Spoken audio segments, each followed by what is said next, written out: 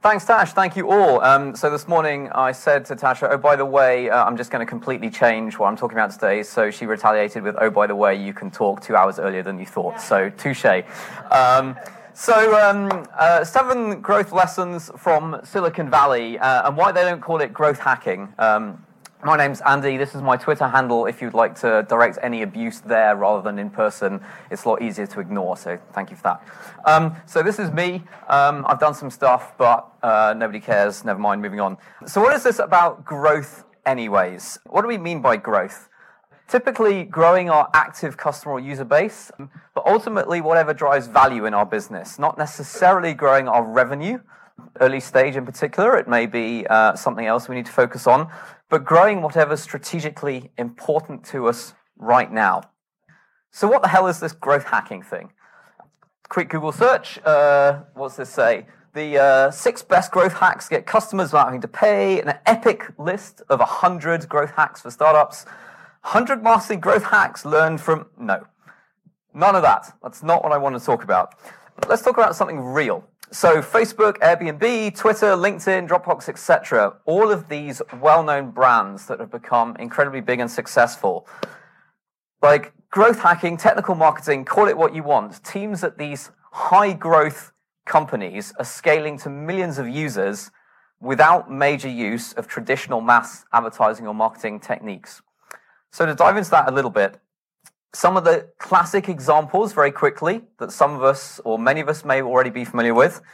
Engineering-driven growth. You've heard that story about how Airbnb in the early days built that tool where you could create your listing on Airbnb, and they built a tool that made it super easy. They would send their customers an email to say, hey, just click this link, click this button, and we'll cross-post your listing onto Craigslist. And in doing so, got a lot of extra exposure from Craigslist audience that they could draw into their platform. Product-driven growth.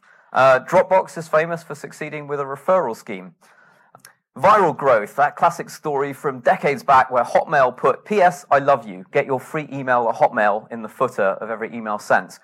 Common things amongst these. Now, one thing that I note is that all of these are examples of how we can market to people and reach a new audience through the usage of our existing customers. So every time our existing customer uses our product or service, purely by using it or by activating them to do something, we can use that usage to build awareness and bring new, fresh customers in. But in essence, there's 2 common themes that these companies are achieving scale. One, the modern data-driven online marketing channels, and it's very easy to take for granted now. But we think about like Facebook marketing, AdWords, all of these direct marketing channels where we have all of the data trackable and the numbers that we can measure what's working, what isn't. But secondly, some of these examples I've been showing where growth channels are embedded directly within the products. I really like this quote from Casey Winters, formerly Pinterest, now at Eventbrite. He says, the best startups grow super fast, not because of traditional marketing or online marketing, but because they tune the product to drive growth. So thinking the takeaway from this is this idea about how we can grow through the intersection of product, marketing, and engineering. So juxtaposed against perhaps the traditional way where marketing, sales, engineering, product were often siloed organizations, there's this real trend of success by getting cross-functional teams where our marketers are working hand in hand with engineers, product people, salespeople in these cross-functional teams to work together to say, how can we solve our common problems of identifying our audiences, reaching new customers, and bringing them successfully down our funnels by these things that we can do as a group. And when we do that, there's a bunch of things we can do. The classic things in the growth toolbox, everything, SEO, content marketing, performance marketing, conversion optimization, etc. All this good stuff at our disposal. But a key thing and a reaction to against, this horrific term of growth hacking, growth is not a silver bullet, right? We're not looking for that one thing that's going to dramatically, we do this quick little hack and it's just going to make or break our company. There are loads of great tips and hacks out there. 500 Startups who I used to work with, they have a distro snack newsletter that you can subscribe to. and check it out. But following all these cool tips will not itself bring success. All these little tips like launch on a Tuesday, right? Great tip. Trying to find the best time of the week where, there's a slow news day, but no company made it because they launched on a Tuesday, right? So what will make a big difference? Things with big impact. Thinking about top of the funnel, how to reach huge new audiences in a cost-effective way. And then in the middle of the funnel, attracting and drawing people deeper into engaging with ourselves. And then bottom of the funnel, where the people, it's all about conversion, getting closer to the money, to that purchase event. So some growth truths as we think about how to grow. Growth marketing is really all about finding growth that is measurable, predictable, repeatable, and scalable. And two key things. A lot of it is about having the right mindset and following the appropriate process in order to figure out how we can grow. So to dive into these things, 7 growth lessons that I picked up working with folks in the Valley through 500 startups, Quantcast, Facebook, etc. So to run through these quickly, step 1, nail down your value proposition and messaging. And to that aim, when I was working at 500, we put together this 10,000-foot view exercise, which you can access. I'll share the slides later. There's a bit.ly link. Essentially, it's before we go out there, let's just step back and say, have we got our basics covered? What's our product or service for which target market? Why do our customers love us? Do we really understand that? So then we can take that and go out and make use of that in our messaging. Why do they choose us over the competition? Etc. What's our primary way to get new customers? Do we understand where our best customers are coming from? All these sorts of things. So, as I said, there's a worksheet that I recommend you spend 15 minutes to work through as a useful zoom out exercise. Number 2, make sure we've got product market fit before we try and grow. And the key principle here is you cannot polish a turd.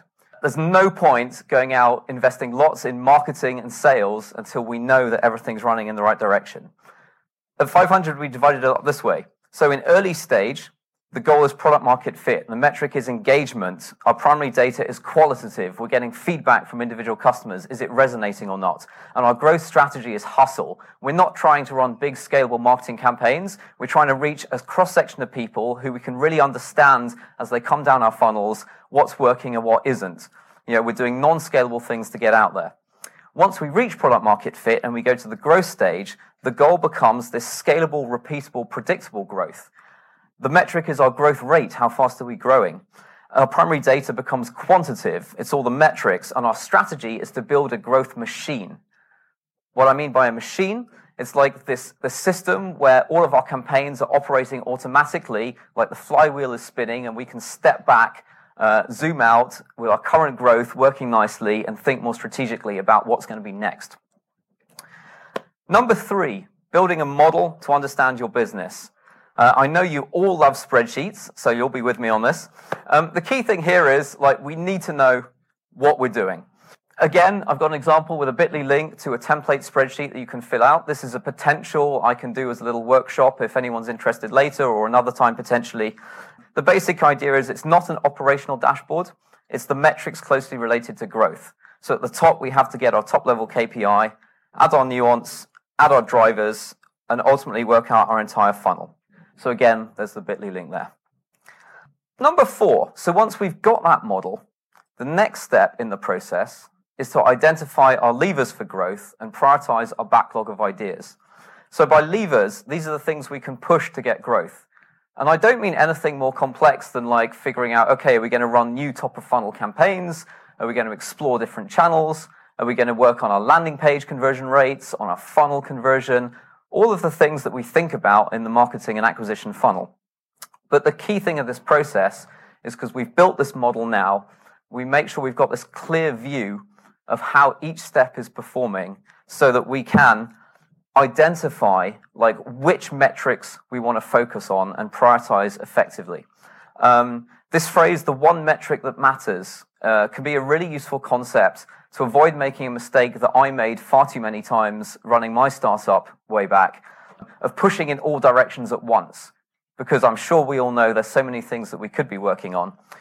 The one metric that matters can be a great concept for saying, right, this month or this week, we're going to focus in on this. It's like we're going to explore which of these 3 new channels is the most promising, or we're going to focus in on nailing our messaging and see how can that affect the conversion rate or our click-through rates, whatever it may be, and get everyone pushing in the same direction. Prioritizing the ICE framework is a great, simple approach to working out what we should be doing. Impact, chance of success, and expected effort in terms of time or resources. Take all our ideas, very quickly, broad brushstrokes, rate them on these scales, and it's a bit of an art, not necessarily a science. Use those just to figure out, are we working on the optimal set of things that we should be working on right now? Number 5, and this really is a core to the growth marketing mindset and process, is to drive growth through experimentation and learnings. This is about the measurement and understanding what works and what doesn't. Quote from Eric Ries of Lean Startup fame, like, learning is the essential unit of progress for startups. Already been referenced this morning, we're typically under pressure to increase those sales numbers or growth numbers, whatever it is.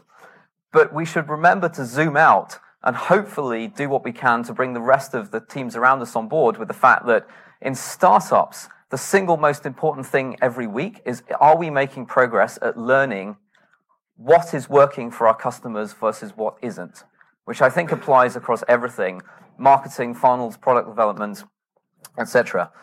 A tip I really enjoy for this is to make predictions in advance. Now, I'm somebody who is, equally guilty of being able to just throw stuff out there, see what sticks, and you're like, okay, that worked, that didn't, that's interesting, moving on.